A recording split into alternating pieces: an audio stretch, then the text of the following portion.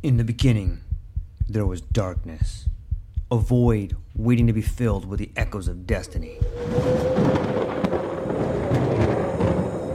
From the depths of time, legends emerged. Heroes forged in the fires of adversity, their stories etched in the fabric of eternity. Through the sands of ancient deserts, across the vast expanse of galaxies, and amidst the tumultuous waves of the ocean, their journeys began. But amidst the chaos, there arose a whisper, a call to action, a beacon of hope. Now, as the world holds its breath, a new tale unfolds, a story of courage, of triumph against all odds. Join us as we delve into the depths of imagination, as we embark on a journey beyond the realms of possibility. For in every tale lies a lesson, in every legend a truth waiting to be discovered. This is not just a podcast. This is an odyssey, a quest for knowledge, a quest for inspiration, a quest for the very essence of what it means to be human. Welcome, dear listeners, to a world of infinite possibilities. Welcome, dear listeners, to the True Life Podcast.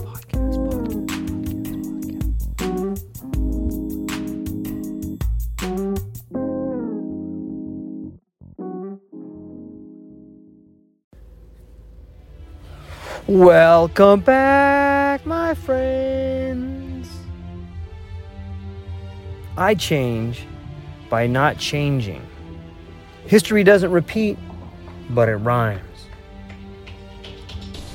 Isn't it weird how the older you get, the more you become like your parents? Even though when you were young, you swore to yourself that you would never become like your parents.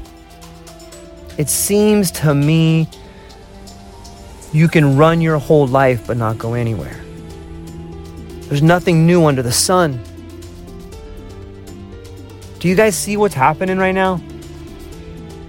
If you want to know the future, you must look at the past. He who controls the future controls the past. He who controls the past controls the present. Do you get it? You understand? I have this weird feeling of deja vu right now. I feel, and I hope you feel this way. And if you don't feel this way, I am going to try to make you feel the way that I feel using the words I'm using. I'm going to paint you a picture. I'm hopeful it'll be a masterpiece. I'm hopeful that if you can get goosebumps by listening to the words I'm about to talk to you, about the words I'm about to give to you, if I can make you get goosebumps, if I can make your face flush, then I am communicating with you. So let me see if I can do that. This whole COVID, the whole world of the internet, it seems eerily familiar, doesn't it? You know, history is something that can be so amazing and so beautiful and so poetic. If you want to know where you're at in your life, there's probably someone who wrote a book or a story or a fable. There's probably a story that explains your life. Your story is a beautiful story if you're willing to take control of it. If you're willing to take ownership of your life and your story, it will be a story that can be remembered. And if you've lost your way, then look back and you can find your way ahead. Let me explain what I mean, or at least attempt to do so. Controlling information is controlling the world. I'm going to say that again. Controlling information is controlling the world. If you can control information, you can control the world. I'm going to make the argument that we, in today's society in 2020, are beginning to look a lot more like a medieval system. The commons, the monarchy, the Catholic Church. Worries about new technology. They're as old as the discoveries of new technologies. Already Plato was warning that writing would damage memory and recognize the double-sided nature of new technology, with, on the one side, the vast advantages given by writing in the organization of his resources, and on the other side, the ability of insurgents to use writing to organize against the powers that be. We've touched upon this a little bit. There's a book that goes into some of this. It's called Technopoly, and he also speaks about this exact same passage. However, he takes it back further. He takes it back to the times of Thoth. Remember the Emerald Tablets of Thoth? Remember that? And Thoth goes up into his master. I forgot that guy's name. Anyways, I'll come back to it. However, he goes and he speaks to him and he says, listen, I've created this new technology called writing, and it's going to help the people so much because they don't have to remember everything. And the leader says unto Thoth, Thoth, you are marvelous. You come up with all these beautiful technologies and inventions, but think about it. Writing, while it would make things easier for people, in the long run, it's going to make them weaker. It's going to make them weaker due to the fact that they no longer need to understand why. They no longer need to have to remember. They're just going to refer to this book, and it's going to weaken them mentally. And isn't that the case with all our technologies? All our technologies make life a little bit easier, but they also take something away from us. Let me put it into a term that the blue-collar guys like me can understand. I can drive a 40,000-pound truck stick shift up a hill. I realize how to put one foot on the brake, one foot on the clutch, and then gas it, slowly let off, put that thing in first, and then move up the hill without rolling back too far. In today's world, most people have a automatic car. If you live in the first world in an upper class neighborhood, you have a car that's not only has an automatic transmission, but it has a backup camera. You might even have a car that drives itself. So those who can drive a stick shift in today's world they're old, but they're also knowledgeable. That's one example of how technology is making our life better, but also making us forget about how to really use the technologies that got us here. Does that kind of make sense? I'm trying to paint a few examples of how all this marvelous technology is actually taking us backwards. In the Middle Ages, the Catholic Church exercised its vast power to make itself the gatekeeper, not only of salvation and eternal life, but also of information. It was the church that preserved the culture of the past, including the Latin language, the ability to read and write, and thereby the access to written information, not at least forbidden or censored texts. Not at least forbidden or censored texts. Those were reserved for a relatively small sector of the population, consisting of monks, priests, sometimes nuns, and others related to the church. This asymmetry between the keepers of written information, for the most part in Latin, which existed as the code, in which serious information was represented, this reproduced and reinforced existing power hierarchies in society, keeping the masses illiterate. Who does that sound like now? The modern day church are the tech companies. They are, in fact, a form of religion. Right? Hey, the social justice warriors can be like the new Catholics, and the right-wingers, the QAnoners, and these people on the right, they could be like the Muslims. And there's this new division. Hey, I hate this person because of this. I hate this person because of that. Right? It's like the Quran versus the Bible versus the New Testament, right? The religious books are like fingers pointing to the moon, but everyone gets caught up in the finger. It's the same thing with these new ideologies of these tech companies. And isn't it weird how they have been deemed the arbiter of truth? These new tech companies believe that they are the ones that should be censoring stuff that is too, oh no, it's too scary for you to read. Oh man. Hey, no one look at Hunter Biden smoking a bunch of crack right now. Don't do that. We need Joe Biden in office. Otherwise, the whole world's gonna... If we don't have Joe Biden become president, we're all gonna die. If Trump becomes president, we're all gonna die. Are you fucking kidding me?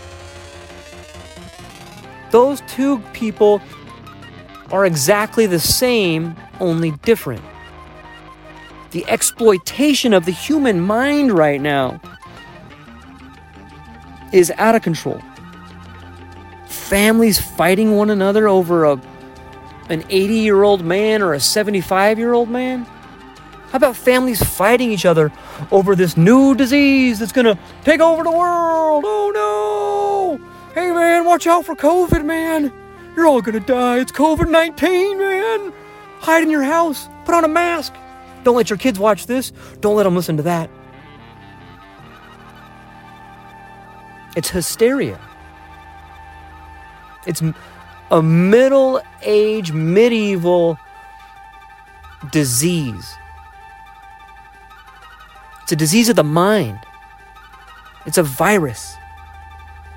It's a computer virus and a man-made virus.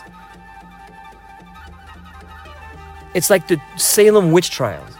COVID-19 is the Salem witch trials. The church restricted literacy because reading and writing had the potential to challenge power hierarchies. Further, there was no society-wide incentive for the secular authorities to challenge the church. No society-wide incentive for the secular authorities to challenge the church. Is there no society-wide incentive for everyday people to challenge the tech companies? Literacy might challenge authority, but it also, as in modern society, makes authority easier to enforce with using direct force and violence. When you can sign your name to a contract, you are less likely to straightforwardly violate that contract. How about a user agreement? You want to challenge authority? Hey, you signed this user agreement. Hey, you signed your name off on this checking account. And if you read the fine print, it says that we can take all your money. Oh, you didn't read the fine print? Sorry. When information is democratized, as began to happen after the invention of the printing press, structures and societies collapse or change. The film The Name of the Rose, starring Sean Connery and based on the novel by Umberto Eco, addressed the control of information in the Middle Ages. Preserving the status quo is even worth to kill for. As the hero, Father Baskerville, discovers, the story follows his investigation of a murder case in a monastery. It appears that the motive is to hide certain information that could be used to threaten the power of the church. Sounds like our modern-day politicians, right? The lost second book of Aristotle's Poetics, devoted to laughter. The murderer seeks to obliterate the book because Aristotle, in his opinion, spreads an irreligious view of the world, and the book holds that laughter is a serious object of philosophical investigation. This would blur the lines between the serious and the non-serious, the sacred and the profane. Eco's fiction is informed by his research into medieval practices, where such disputes actually happened. As pointed out above, it would be reductive to equate the appearance of the printing press with the end of the Middle Ages. but it certainly mechanized the production of text and incentivized the growth of vernacular literature, which in turn transformed the education system. In this chain of events, we can trace the historical, thematic that led to new ways of legitimating power. A quantitative leap in literacy and the transformation of old power structures. Today, governments battle for the same kind of control of information through censorship, not only in China and Iran, but also in Western countries. Laws in the aftermath of September 11th are examples. Everybody knows that. Right? Think about the Patriot Act. Think about every time you go to the airport now, you got to go through a body scanner. Guess what? Congratulations. Now you get to go through that same scanner when you go to the ballpark. Hey, congratulations. You want to get on a bus? Go through the scanner. Congratulations. You get to go through the scanner when you go shopping. Lucky for you, there's this new vaccine. And you don't even have to pull out your wallet anymore. You just wave your hand. Now you get access and we can charge your chip. Meanwhile, multinational tech companies like Apple or Facebook strive for another kind of information control. Their aim is to establish information silos, keeping the users within their own information environment. Apple's use of tethered applications depend on Apple data. That's one example. And Google's conquest of the browser market and expansion into all the information niches associated with the internet is another. During the period of utopian enthusiasm for the internet in the late 1990s, the mantra that information needs to be free became popular among libertarians and anarchists, who were heavily overrepresented at the time in tech culture.